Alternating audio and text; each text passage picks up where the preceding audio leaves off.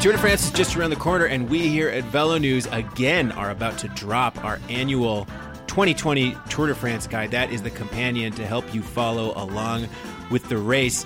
As always, we have in-depth profiles of all 22 teams in the race, plus really great analysis of the 21 stages, including hot takes from Jens Voigt on whether each stage is good for GC riders, breakaways, or sprint riders. We have a ton of excellent reporting on feature topics, including a great piece that examines La Course, that is the women's Tour de France race, and explores the potential for a women's Tour de France. ASO have been planning a large women's stage race, and we talked to prominent female riders about what they would like to see in a women's stage race in France. So all that, plus the information you have come to expect from the annual Tour de France guide. That is detailed analysis, the contenders, the teams, the stages, everything you need to follow along with the race. So get yours today at velopress.com. Thanks for tuning in. Let's get on with the show.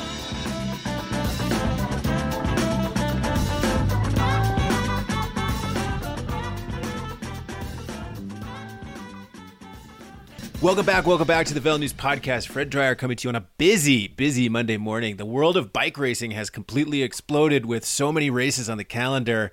We had Strade Bianche over the weekend, and I'm looking at this calendar just for this week alone, and this whole compressed racing schedule thing is boggling my mind. We have the Tour of Poland. We have tours that I can't even pronounce. We have the Dauphiné getting ready to start. We have races going on all over Europe, and it's just going to be we got Milano Torino. That's a great race. We got Milano San Remo coming up this weekend. Just a mix of French races, Italian races, stuff going on in Poland. Bike racing has started up, and it is a dizzying array of bike racing as the entire schedule seems to be squished into these 3 months.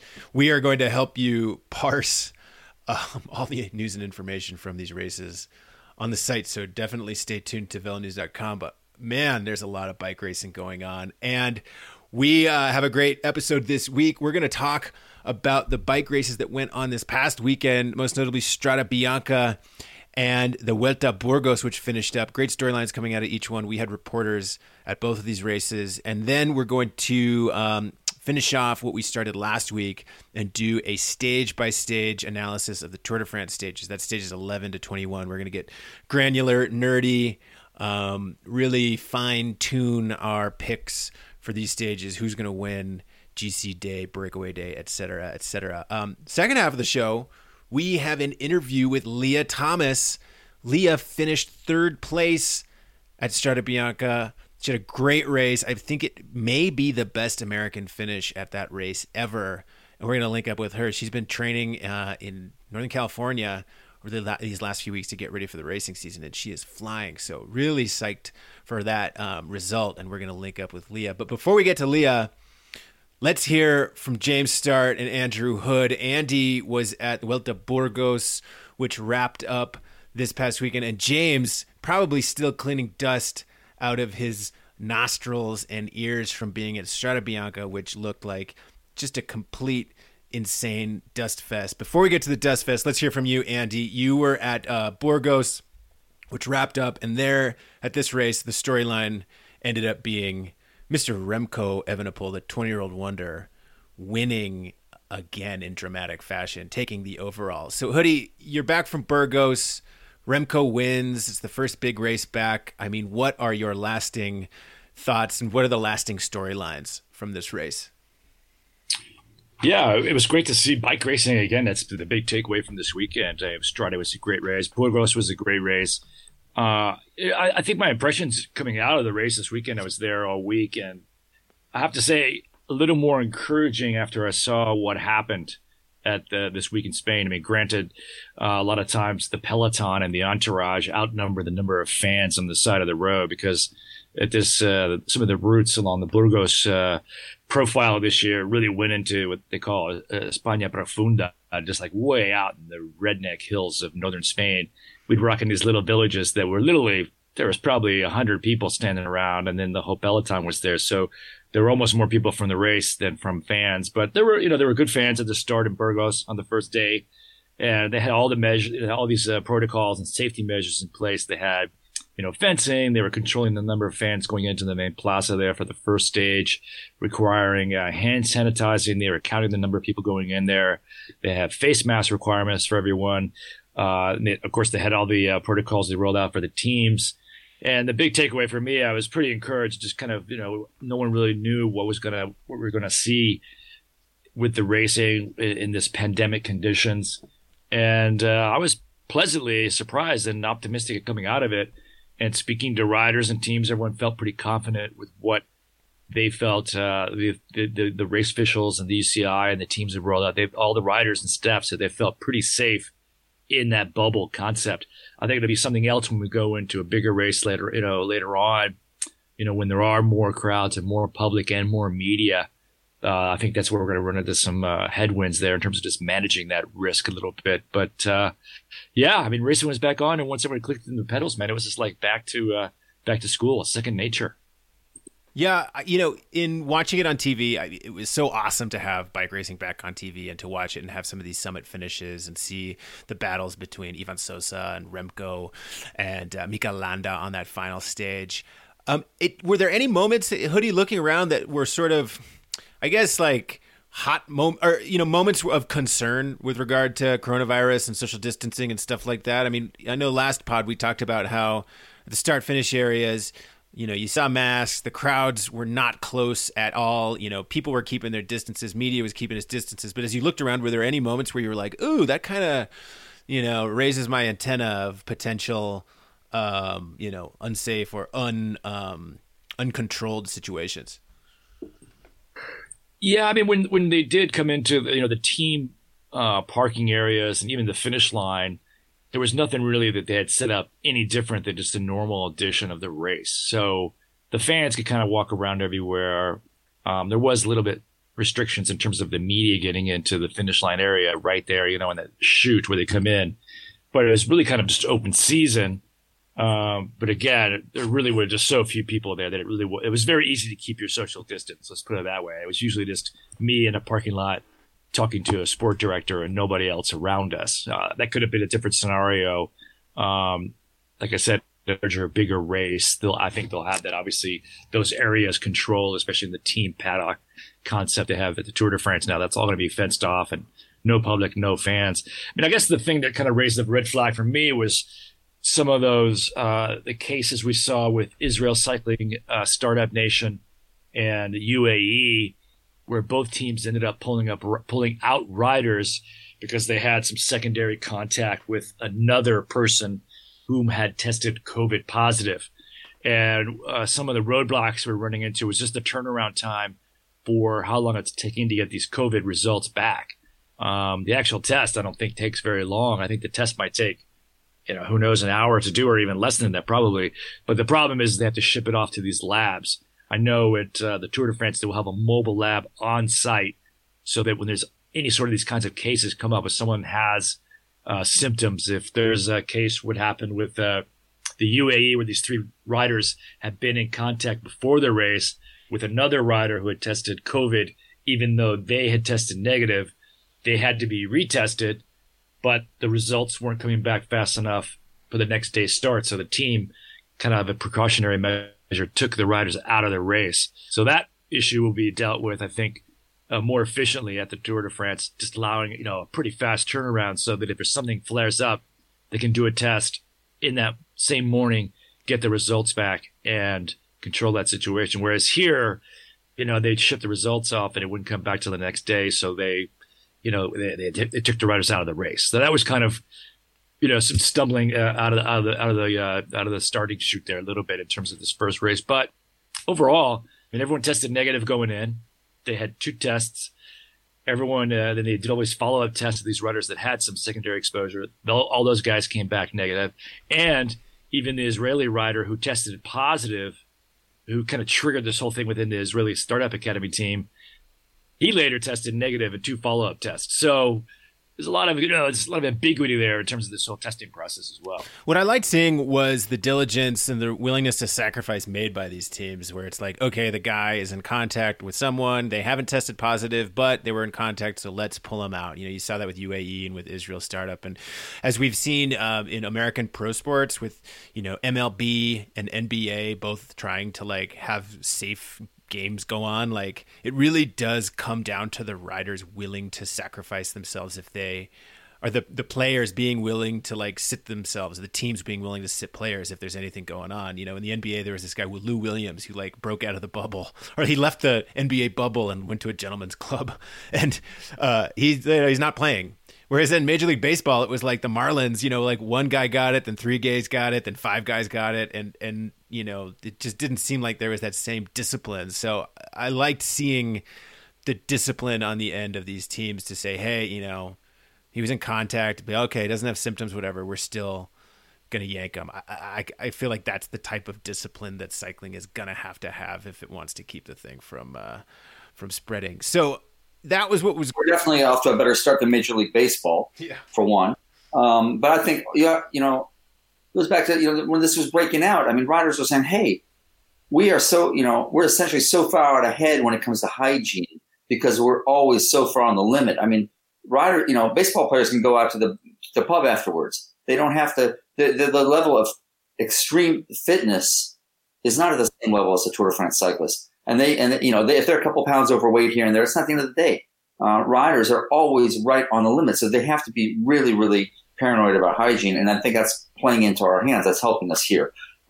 Thinking about Burgos, I got to say, man, I was so happy to see Fernando Gaviria win. I mean, same day, I think a couple of his teammates pulled out. He had COVID. I mean, he comes back and he wins. I thought that was just one of the great rides of the year. Love that. So, James, moving on from that, I mean, you were at Strada Bianca, and how did the COVID precautions there influence your ability to cover at this race? What was it like to be at a race in the COVID era for the first time since Paris-Nice? And I mean, how different was it being at a race like that? Well, there were no fans at the start, pretty much no fans at the finish, and there was no access to the riders. We were not able to get it all into the buses. And riders were not stopping and talking to journalists on the way to sign in or anything like that. So that was out. Once the race started, it was a race like a lot of others, and there was plenty of people. There was people along the side of the road. I wouldn't say plenty, but there were people not wearing masks, but there were plenty. But outstanding race. I mean, really. I mean, Strada Bianchi is this. There are now 6 cycling monuments, and Strada Bianchi is one of them. And it's amazing what they pack into less than 200 kilometers, but it's just so brutal. Those roads are so brutal. And it's always an epic race. Usually it's the snow, the rain, and that makes it. Here it's the complete opposite. I mean, in the middle of an Italian summer, the roads have been dry for weeks on end. The gravel was just, really loose and brittle. And I mean, to say it was a race of attrition, is saying lightly. I mean, when you see guys like Peter Sagan and Philippe Gilbert coming off 65K from the finish, or Alaphilippe, and I saw their faces. I mean, Gilbert was cooked.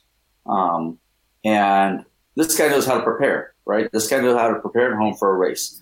And they were just baked, literally baked. And yet they all wanted to finish. I mean, Alaphilippe and Gilbert finished 65 kilometers, minutes down, 10, 20 minutes down, more. And they wanted to finish. Respect for the race. They also know they have homework to do. They got to finish it, get the race miles in, but brutal racing. And then, at the front, no surprises. I mean, Wout van Aert has been pumping out big numbers on Strava and just, has been motivated for this race for weeks on end. Nothing was getting in his way. When I saw him, he was in the lead group and you started seeing him push the pace, it was just clear he was going to win. And it was just, it was an epic race and an epic, I mean, who could not be happy for Wout van Aert? I mean, he finished twice. He's been here 3 times, finished twice on the podium, twice third with that first ride, where he fell off his bike literally So he's given so much to this race, and to be able to come back and win it under these conditions, just tremendous. I was psyched to see Wout van Aert win it as well. I was pretty impressed to see the racing intellect that he displayed. I mean, he was obviously so strong, and it was his pressure that helped break up the group with like 42 Ks to go.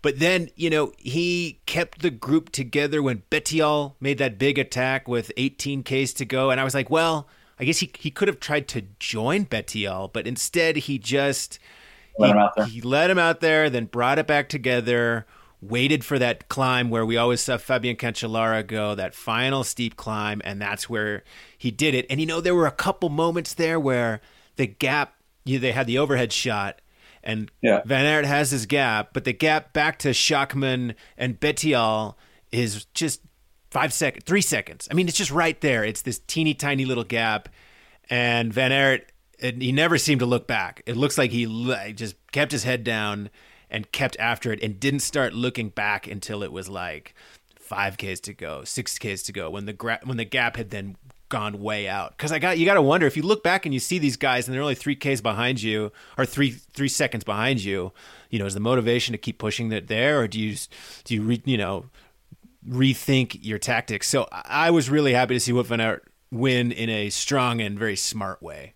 Yeah. That was. I mean, I think everybody finished in the top 10 was outside of a couple. I mean, Greg. I think Ben Avermaet finished 8th. I mean, he was obviously frustrated not to finish on the podium. But Brent Bogwalker getting 7th, his first top 10 ever. 36-year-old American. Bettiol had was raised his hands at the finish. He was so happy with his performance, even if he didn't win. And thankful for it.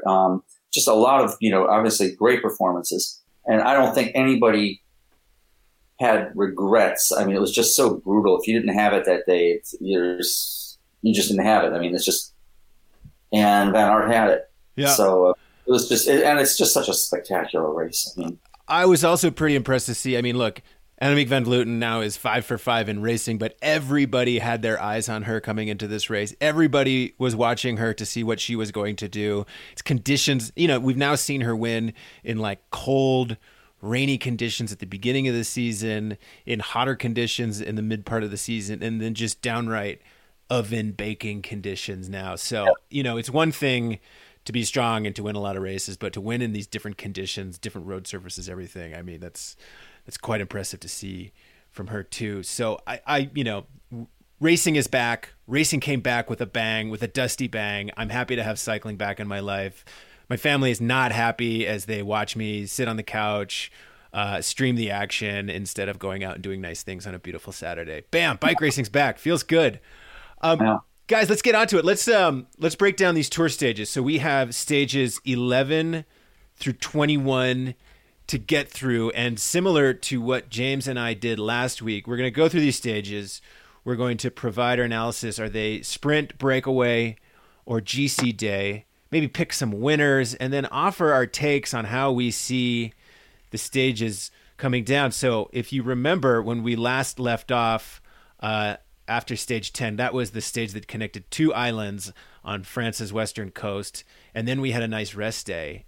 And now coming out of it into stage 11, James, I'm going to need you to pronounce some of these city names for me, because a lot of accents and weird symbols going on here. Yeah, well, the first one, stage 11, goes from Châtelaillon Plage, which means beach, Châtelaillon Plage, to Poitiers. Very flat stage. I mean, this is obviously a sprinter stage. There's just no way around that. And that's what it's going to be. They don't have a ton of stages this year in the Tour, so they're not going to let this one go by.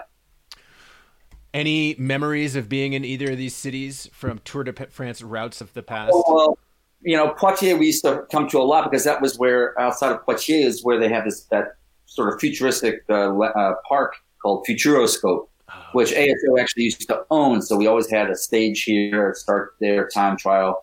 It was where Lance Armstrong won the final time trial of his very first tour. And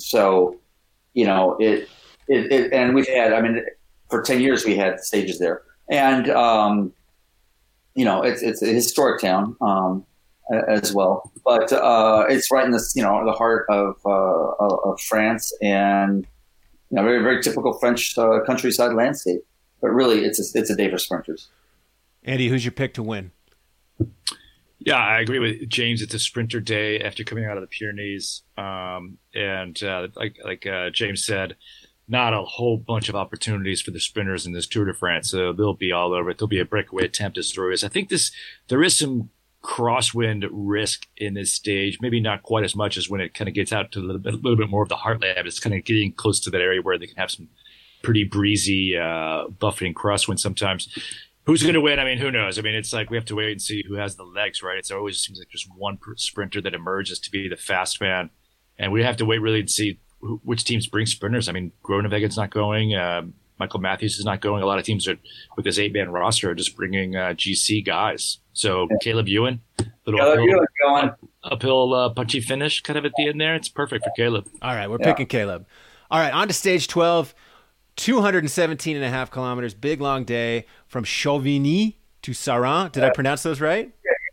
Chauvigny to Saran. There we go. And the profile looks it looks like a sprint day as well, but we have a Cat 3 and a Cat 2 coming inside the final 40K. The Cat 3 being the Col des Géants, and the Cat 2, the Suc à Mai. Col des Géants, the climb of the giants. That is not a giant climb. That is a not giant climb. But I see this is a Peter Sagan day. I mean, they're gonna go to the front to try to shake the sprinters. They only got about what? They got about from the top of the climb. They got downhill, and from the bottom of the climb they got 17K. If they can shake a couple sprinters, they're gonna try for it. Peter Sagan Day. I like it. Yeah. Okay. On to stage 13 where things start to get a little more interesting. This is a punishing day. There are 6 categorized climbs, including 2 Cat 1s. We start with a Cat 1. We finish with the Cat 1. And then there's the summit finish to Puy-Marie, which isn't itself a killer. 5 kilometers at 8.1%. That's pretty steep. No, it's a killer climb, man. Yeah. It's not that hard, but it's in these. It's in the Massif Central. The roads are kind of rugged. It can often be a lot of winds. They've been going up and down all day. Real leg breakers. It's going to be a brutal finish. Brutal. I think it's the first time we've actually finished on the summit, but it's going to be a brutal finish, and it's going to be Climbers Day. I mean. Anybody who wants to win the race has to be right at the front here. Who's your pick, Andy? Thomas de Gendt.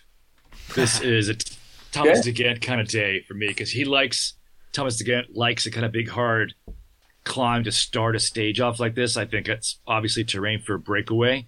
I think it's one of those days that the GC guys will let a break go away of riders who are not threatening on the GC side, obviously. And I think there'll be a pretty big group trying to get away and try to win this stage. There'll be a huge battle behind in the GC group if a break does get away. But it's going to be a very, very hard stage. As James said, the Massif Central is just up and down, left and right, narrow roads, rough roads, can be very hot and stinky in there sometimes. Also can be very windy. And if the weather turns sour, it can be some brutal racing conditions. Now we're racing into September. It's not July anymore, so that could be the wild card of this tour. We just don't know what the weather is going to be like. Yeah. I think it has all the makings to be a brutal stage. I like it. Okay, on to stage 14, from Clermont-Ferrand to Lyon. Clermont-Ferrand to Lyon. I say this is a Thomas de Gendt stage. Just he can go, crazy on these climbs and still hold it off. We have 4 or 5 categorized climbs. Only one of them is sizable. That is the Cat 2 Col de Béal, which comes 70K or so into this 196K stage. So it is early in the stage. Perfect launch pad for an early breakaway. What stands out to me about this stage is, one, it comes right before a big GC day, which may impact the way that the race leaders choose to race.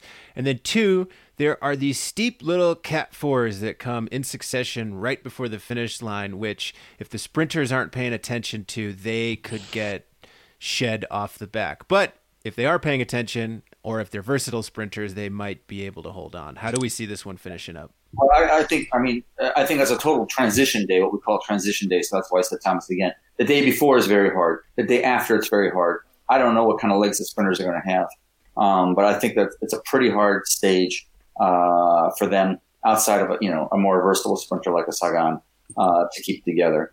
I see a break going away here, and nobody rides breaks better than De Gendt. So. Yeah, I agree. I think this is breakaway day. What stands out to me about this day and the day before is just how hard the topography is and how long these stages are. Both of them are almost 200 Ks going in. This is the end of week 2, going into the final, really decisive week of the Tour. I don't think, we'll see a few of the GC guys maybe lose time and lose their options in this first 2 weeks of racing, but the Tour is going to be decided in this third week coming up we're about to talk about. But these 2 days are just going to leave everyone just on their limit. It's going to be all about who can recover, who can get through the first 2 weeks of this Tour. This will almost be like a finish line, and the new Tour will start the next day. So stage 15, GC battle roars back to life in a big way from 174.4 kilometers from Lyon to Grand Colombier. It is a summit finish.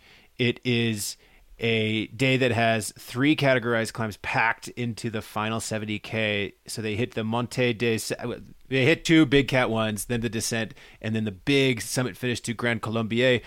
What I'm excited about this stage is we get a little taste of this stage coming up at the Tour de l'Ain this week, a 2.1 race, because stage 3 finishes with the same succession of climbs with the Monte de la Sal de Fromentel, Col de la Biche, and then Colombier. Yeah, and the way they're going up the Colombier, I think the last time they did it was like a Tour de l'Avenir in the 70s. It's not your typical climb, and guys had to walk up it. I remember Yvon Madio once told me. Yvon Madio is Mark Madio's brother, one of the DSs of Groupama. Longtime professional. I once asked him years ago, so what's the hardest climb you know? And he said, it's one we don't go up that often, but it's the Grand Colombier. And we've been going up more often in the last 5-6 years. But this is not only a hard climb on any given day, there's a whole array of ways to go up it, but we're going up the hardest way. Do we see this stage deciding the Tour de France? Could stage 15 be the day where you're like, he who wins today is winning the whole thing? Well, I think that if there is a rider who is superior to the rest of the field, it will become very apparent on this climb, I think. As James described, this is a very hard climb. There's not going to be not really hiding behind teammates. I think it's going to be shredded down to the GC favorites pretty quick on the final climb, if not before. Those other 2 Cat 1s are going to trim everything down. But you'll get to the base of the Grand Colombier with the main GC guys with a couple domestiques. We'll see the Seps there and kind of the second tier riders helping out their captains. And if there is that rider that's just head and shoulders above everyone else, I think this is the terrain where they might not win the race, but they'll become very apparent who is the guy to beat. Now, having said that, it also could be with so much racing ahead. Lying ahead in this final week, riders might be, saving their matches, marking their rivals, racing a little bit conservative. But this has a setting to be one of those days where if someone's feeling just great and they're like, I'm going to take control of the race, this is a pretty good opportunity to do that. Who wins? Yeah. You're if you're going to win the race, you're going to have to be at the front here. I'll pick the winner today. I say Nairo Quintana wins this stage. Yeah, I'm going to say Quintana. Okay, on to stage 16. Another challenging day in the Alps. It doesn't look like a completely decisive day, but a day in which some people could lose the Tour. So we go from La Tour du Pin, 163.8 kilometers, to Villard de Lans with the very difficult Cat 1 ascent coming like 15K from the finish. So it's 6.9 kilometers at 8.9%. That's Monte de Saint-Nizier du Monchereau. And I think that people could get contenders could get dropped on this climb. I don't know if you're going to win the Tour on this stage, but again, it seems almost like a trap day. Like this is a day where some contenders might get caught out. Yeah, this is Villard de Lans. We've gone up it. I think 1 year. I think when Greg LeMond won the Tour, we went up it. It's a moderate climb just outside of Grenoble. Unless a guy's having trouble, it's not going to make or break the race. And you can easily see this could also be honestly another day for again our transition guy, because we come out of some really hard days and we're going to have another hard day the following day. These climbs, the Cat 2 climbs, and this Cat 1, there's a whole lot of guys that can see this as a stage for them. I think a break's going to get away, and you may have some surprise in the top 10, but other than that, I think the guys that are controlling the GC are going to be looking at each other and controlling it. Yeah, I think it's a breakaway day as well. I think you could see, I agree with you, Fred, that anybody kind of hanging on by the skin of their teeth, they're going to get spit out the back. Because these stages, it's getting a little bit shorter distance. They'll be raced aggressively and fast, especially if a team like, say, Ineos, has the jersey already. The best defense is often just to, ride everyone into the ground. So if they have numbers, they'll make this a hard stage. Might not be decisive, but it'll be a grinder, and anybody that's not really on just right on the top of their form could lose out. And it's a big leg softener for the next day, stage 17, Grenoble to Méribel, which is the final summit road stage of this year's Tour de France. And it's your classic long grinder climbs, the type where people sort of get just smashed by the length and the challenge of the climb. So it's 167.9 Ks, but in the back half, they go up the Col de la Madeleine, 17 Ks at 8.4%, that's a very hard climb. And they descend off of that and then go right into the summit finish to Méribel, which is 21.5 Ks at 7.8%. So it's two long grinder climbs that, 7.8%, that's steep. How do we see today playing out? Well, the main thing is that climb to Méribel is not the standard climb to the ski station. It's a road we've never gone up before. It's a very hard road. It's going to be it's very narrow. I'm not even sure it's completely paved the whole way. It looks like it is, but we've never gone up, and that's going to be that stage. That last stage could decide the race if somebody's hanging on like last year with Alaphilippe. He cracked only on the last big huge mountain day.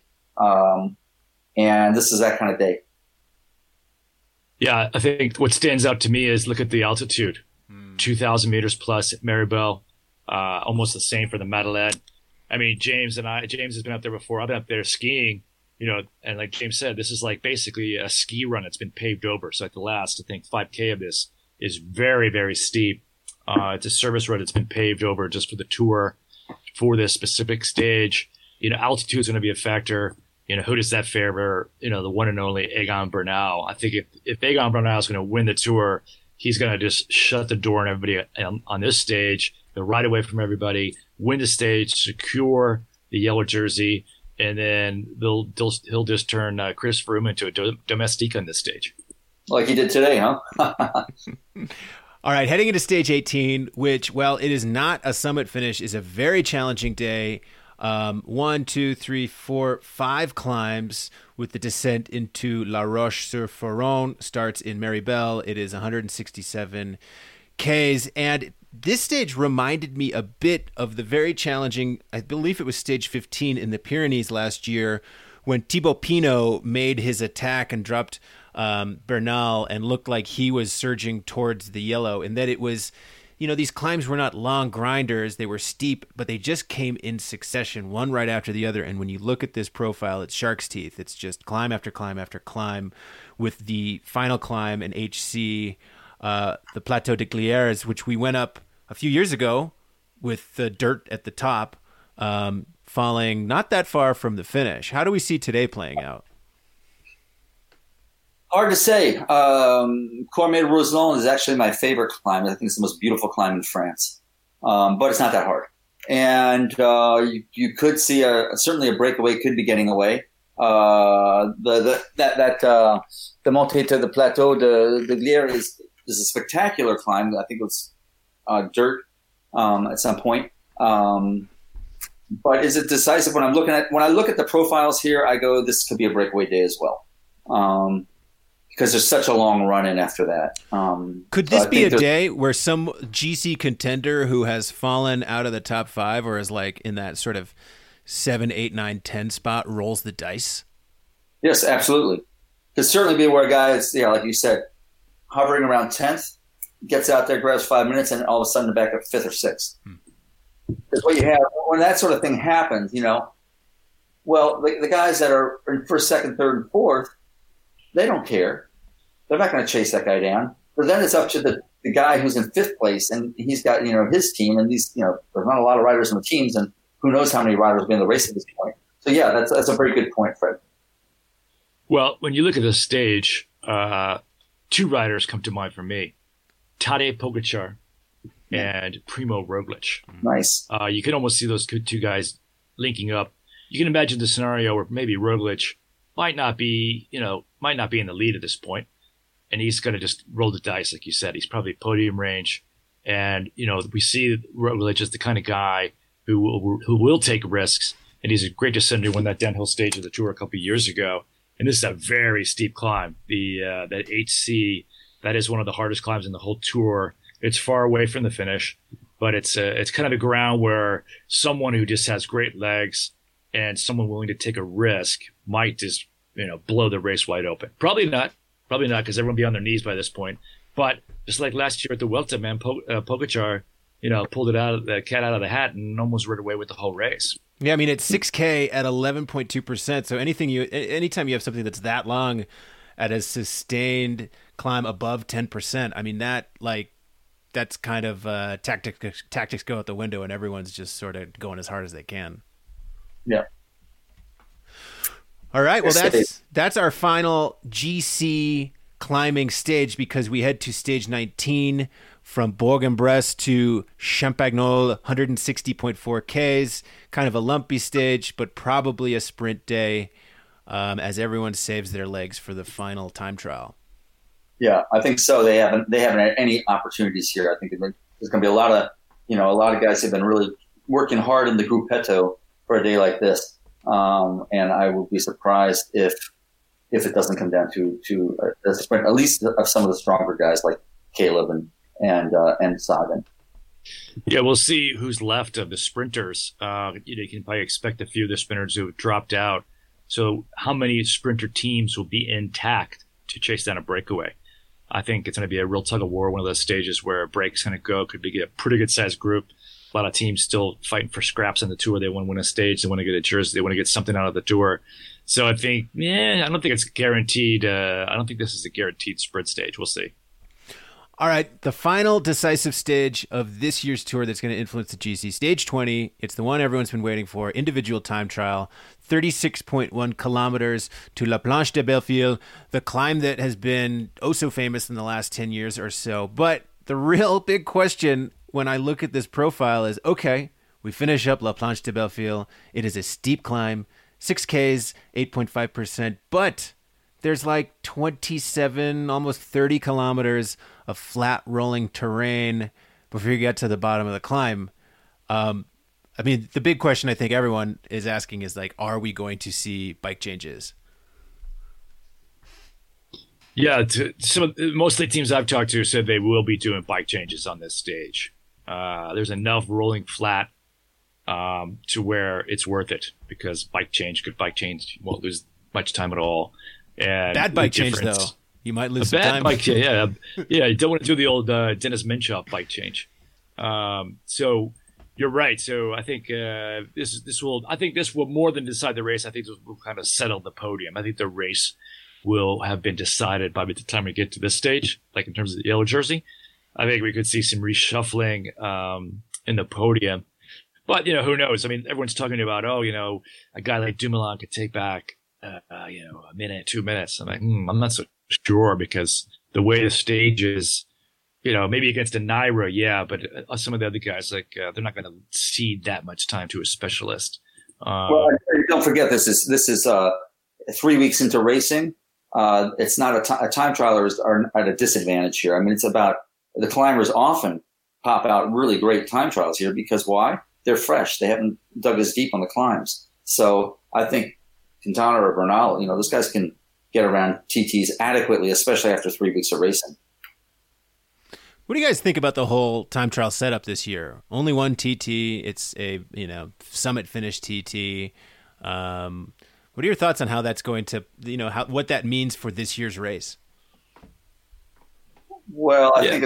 Go ahead, Andy. Go ahead. Well, I was just going to say I never thought I'd say this, but man, I miss a big old long flat time trial. Everyone used to say, "Whoa, it just sucks the life out of the tour, the big old flat long time trial." But actually, after having these kind of Vuelta style races, I mean, yeah, sure, it's all tightened up, and all this suspense is supposedly built into it.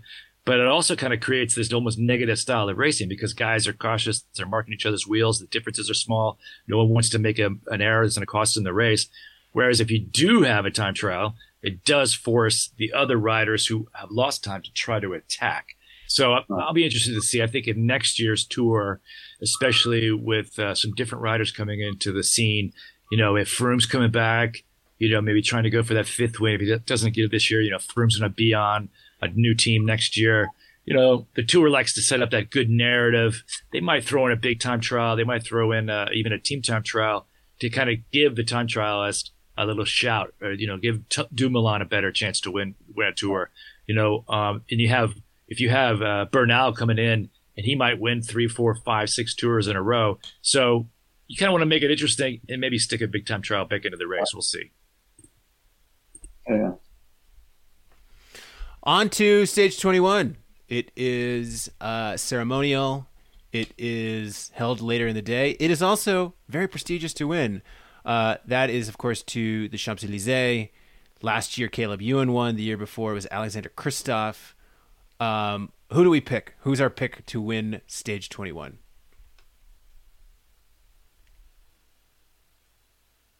Everyone's like, I've already gone home by this point.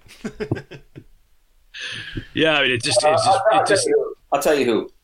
Bonifacio. The little Italian sprinter with total direct energy, got third last year. I think there's going to be a lot of sprinters shelled. He's going to stay in this race because he's the sprinter for the team, and he's their best chance for a stage win. So that's how you can win. All right, if you're going outsiders, I'll take Nizzolo. He's reborn under NTT. Had a pretty good season last year. He's never won a big sprint like this before, but he's looking very strong. He wasn't great in Burgos, but he was he was obviously going very well into the season's epic. But going into this final stage like this, it has to be said that the Champs-Élysées sprint is one of the most spectacular settings in all of sport. We've all been to, these big, stadium games. We've been to, we've seen some Olympics, we've seen other sports. There's nothing that compares to the scene on the Champs-Élysées at the end of the Tour de France. And I think it's pretty cool how they're doing it later in the evening. It's the sunset. The lights are on, the Arc de Triomphe. The race comes in. And I'm a big fan of this kind of show that comes in the first part of the stage. You get to have the riders relax a little bit, do some goofy pictures, have some champagne, really just cherish and relish, that moment of what they've come through. I personally hate final day time trials. Everyone's like, oh, but Greg LeMond won by 8 seconds, the best tour ever. But yeah, you still could have actually had the Champs-Élysées stage the next day, and it still would have been the same result. I like it. I'm a big fan of these. The tour, the Giro always ends with a time trial. Like, give me this kind of a, and it also gives journalists a chance to write our stories, because if it's like the last day and the race is decided, it's no fun in the press room. But now we have this whole day to kind of roll out the stories. Oh yeah, roll into Paris, and then you get the nice spread. Everybody's happy. Hey, let me just tell you, the photographers they gotta do the same story. It doesn't matter. They can't produce their pictures before the finish, huh?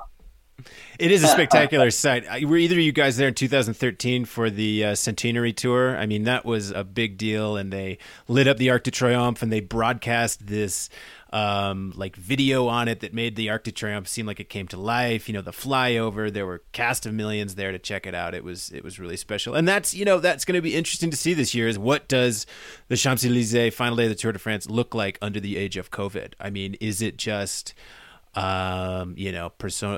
nobody there? Is it empty? If it has to be empty for the race to go on safely, I think that's fine. But yeah, I'm with you guys. I can't say enough about how beautiful it is there. Well, that's it. I mean, James lives there, so he sees it every day. Yeah. So for him, it's just like, wow, it's just a traffic jam down there. I'm so ready to get home. It's not even funny. And I actually like the late afternoon finish because then I could get home like for late dinner. But now it's like it just. And you always think the Champs-Élysées is going to be sort of a half day, an easy day, because you just go to the Champs, you don't have to worry about going to the start. And it turns out to be one of the longest days. You got all the podiums and everything, and it just takes forever. But it is a spectacular finish at nighttime with the fireworks or not the fireworks, but the light show and everything. It's pretty wonderful. So 21 stages. We finish on the Champs-Élysées, and then the big question. Drum roll, please. The overall winner of the Tour de France is James. Who's your pick? Right now, I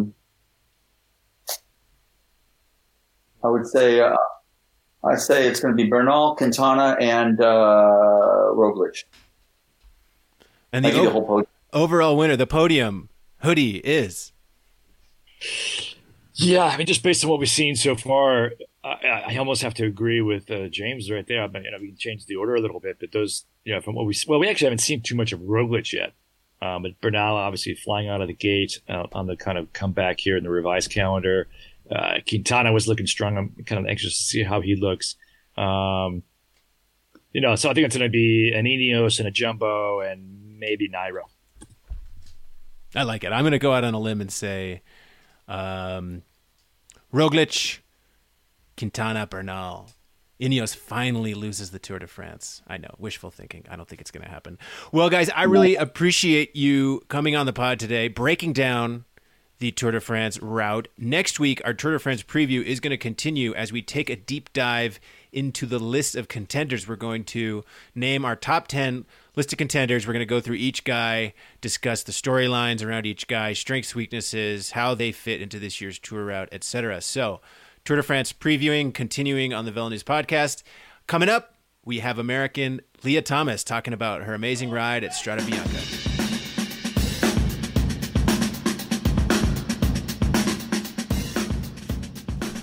Our guest on the podcast this week is American Leah Thomas. Leah rides for the Equipe Paul Ka team. She lives in Northern California, and she had an amazing, eye-popping ride at Strada Bianca this weekend, finishing third place. I believe it's the best finish by an American at the race.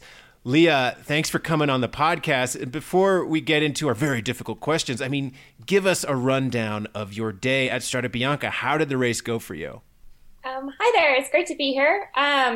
Strada Bianca was an amazing race. Obviously, there was a lot of uncertainty going into it, especially coming from the U.S. It was kind of a big question mark in my mind what was going to happen. I get to Europe, which was an adventure in and of itself. And I'm on the start line, and I literally haven't ridden in a peloton. I really haven't even ridden with more than one other person in months. And I was a little apprehensive and also extremely excited to start this race. So the special part about Strada is that the terrain kind of whittles out a lot of riders, and halfway through the race, you generally have a pretty reduced peloton. So the race was hard. It was incredibly hot. And halfway through the race or so, Ellen Van Dijk launched an attack, and every major team was represented. And so I was the one who bridged over from our team. And I started by playing that break a little conservatively. I wasn't sure it was going to stick. And we weren't really getting any information from the motos in terms of time gaps. So when we hit the next gravel sector, I thought I would test my legs and see how the other cyclist responded. And it became pretty apparent that I was the strongest climber in the break at that time. So I decided to go for it and put in a pretty big attack. And unfortunately, that's where I dropped my chain and then fell off my bike and dropped my chain again and lost quite a bit of time, but was able to hold on for third. So I'm really proud of that race and how I raced it. And I'm also really happy to be able to bring home this result for our team and for Paul Kaw. They did an amazing job coming on as a sponsor in such a time of uncertainty. And I'm incredibly grateful that they did so. And it's really great to start off the season with such a good result. Yeah, it was so cool to watch you, Leah. And I'm just wondering, with Strada being such a sort of race of attrition, did you, or should I say, what was the plan for your team? And did you stick with the plan, or does the plan sort of, does nothing go according to plan at a race like that? Something can definitely always happen in that race. The plan, we generally went in with a loose plan of how we wanted to approach the race and kind of had broken it up into sections. And really the goal was to get through with as many riders as possible through the first half of that race. And all 5 of us were there after Sector 5, which is the really long gravel section. And we know that with numbers comes opportunity. And so when Ellen launched that attack, it gives me free rein to go in that break because we have other just as strong riders in the peloton in case that break comes back.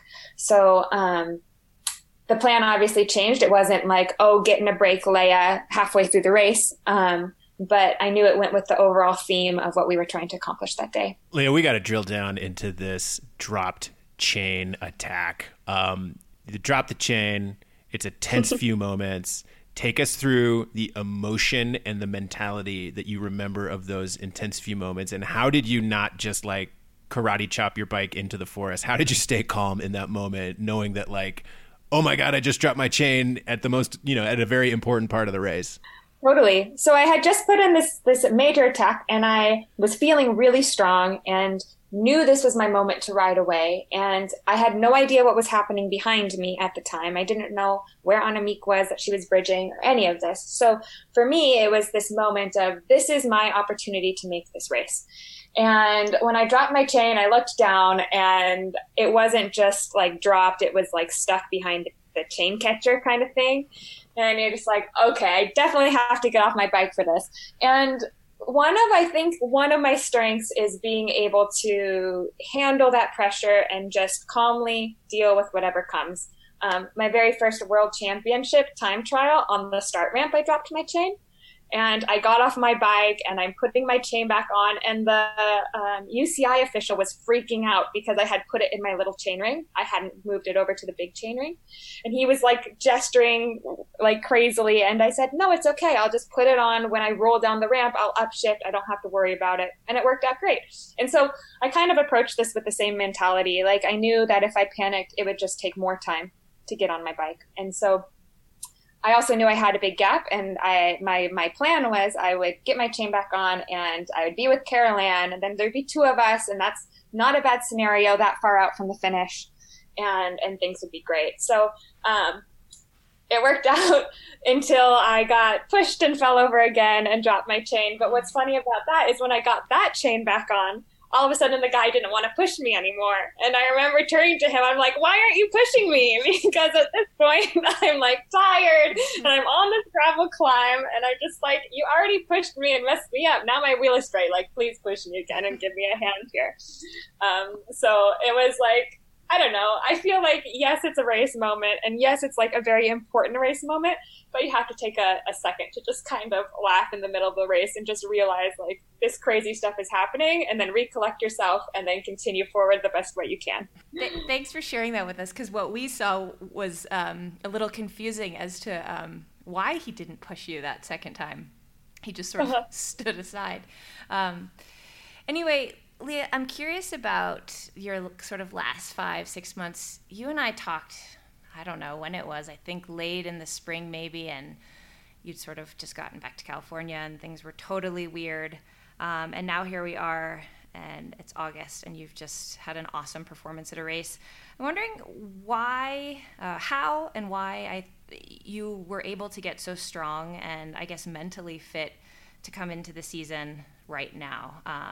Can you tell us a little bit about maybe the last just couple months, your training and your focus, and And yeah, just kind of what you were up to in California in the couple months preceding this weekend.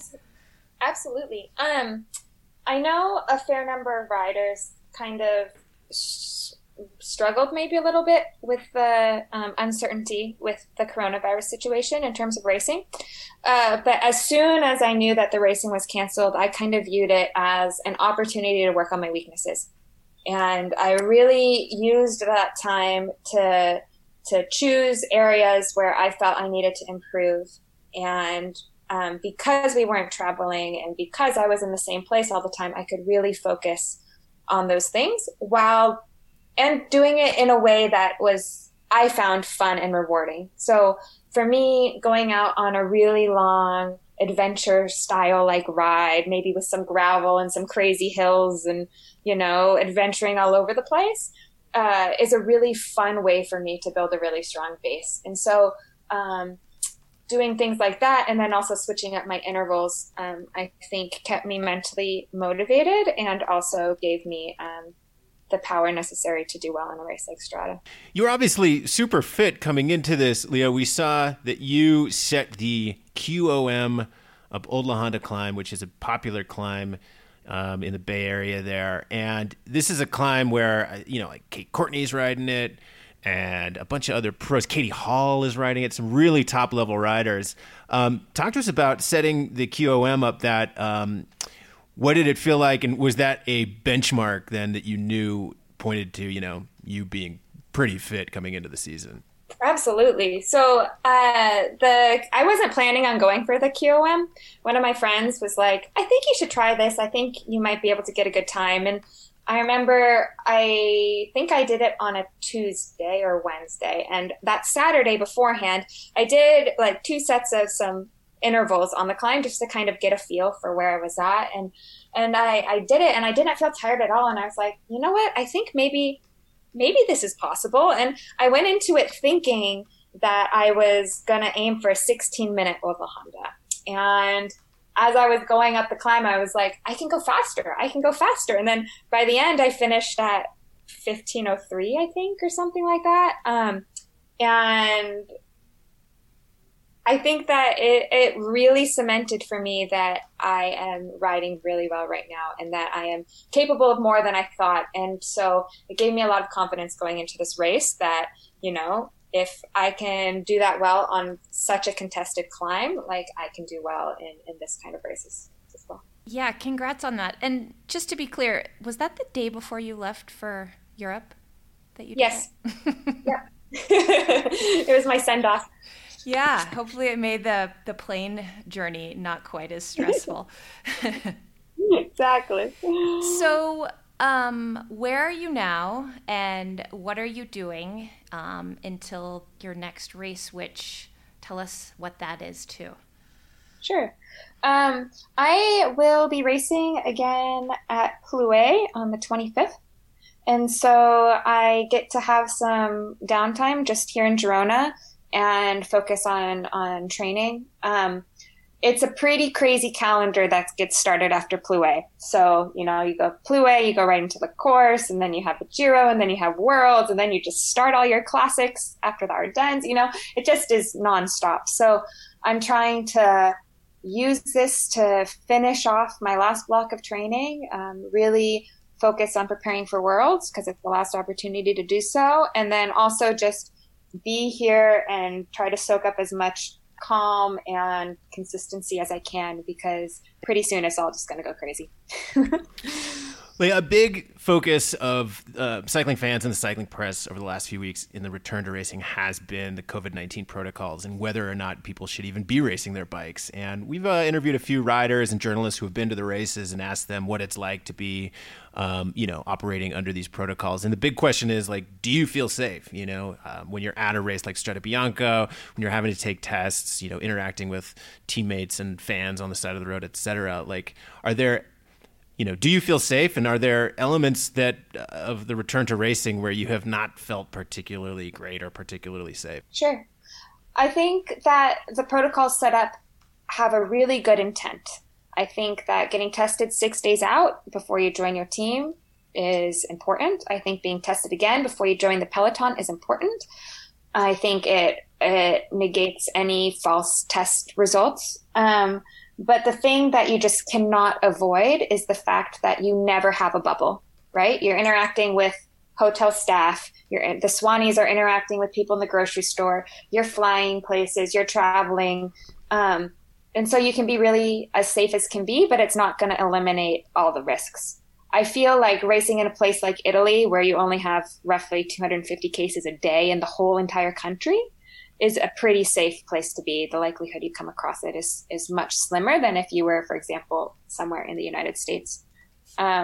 So I felt really comfortable in Italy. I do think it's interesting being in an international peloton and being on a team with international riders and seeing the different perspectives that people have adopted based on what their country's experience has been.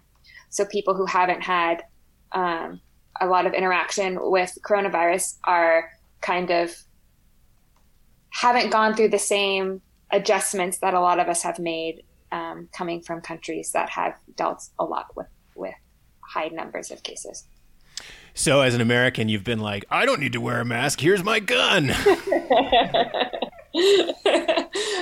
other parts of my country, but not where I'm from.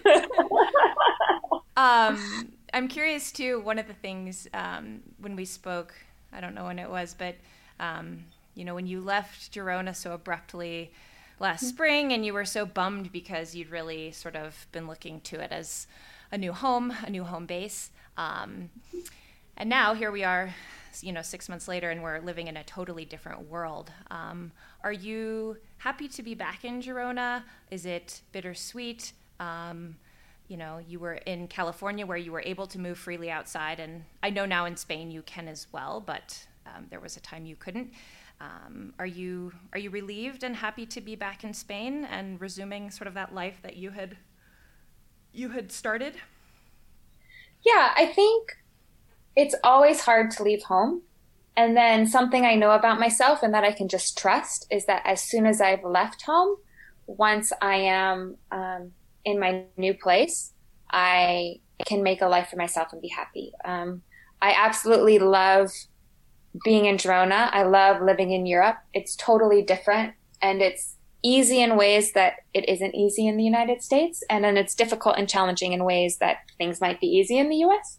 And so it's kind of just, I have to accept I'm basically living two different lives right now. And one of those lives is on pause. And I am now living my European life. And it's a great life to be living. And I'm really grateful to be here and really grateful to live where I live and be on the team I'm on and have the opportunities I have and continue this journey. But it's definitely an adjustment each time that I have to switch back and forth, for sure. Last question for you, Leah, and then we'll let you get back to your afternoon. We asked this one to Taylor Wells too, which is that Annemiek van Vleuten is flying right now. She is 5 for 5 in her return to racing. And, as someone who is in the peloton and watching different strategies of different teams, what are the what strategy could work against Annemiek right now? What are teams trying out, and what do you think could work as a way to beat Annemiek right now? I mean, all I can say is what teams are doing right now obviously isn't working. I think that in order to beat Annemiek, she has proven she can win races in a variety of situations. And in order to get her on her back foot, I think we have to race with the least predictability possible. If a team has numbers, and there's only one of her, you can put more pressure on her. So hopefully, we can get all teams on board and have some aggressive racing that might, put her in a little more difficulty than otherwise she has experienced so far. But she's incredibly strong and has shown, the way that she closed that gap on Saturday was really, really impressive. So she's always going to be a really hard one to beat. And it's a fun opportunity and challenge to try to make that happen. Well, Leah, thanks so much for coming on the podcast. Leah Thomas, everyone, all around strong woman, podium finisher at Strade Bianche, Polka star rider, calm under pressure, Northern California, strong woman, QOM holder. What other titles can we just throw at Leah? You mean, like, very impressive. Olympic hopeful. We can put Olympic hopeful in there. We're going to be keeping our eyes on you because my spidey sense is telling me you're going to have a great 2020 season. So Leah Thomas has been our guest on the Velo News podcast. Thanks again, and we will link up with you next week.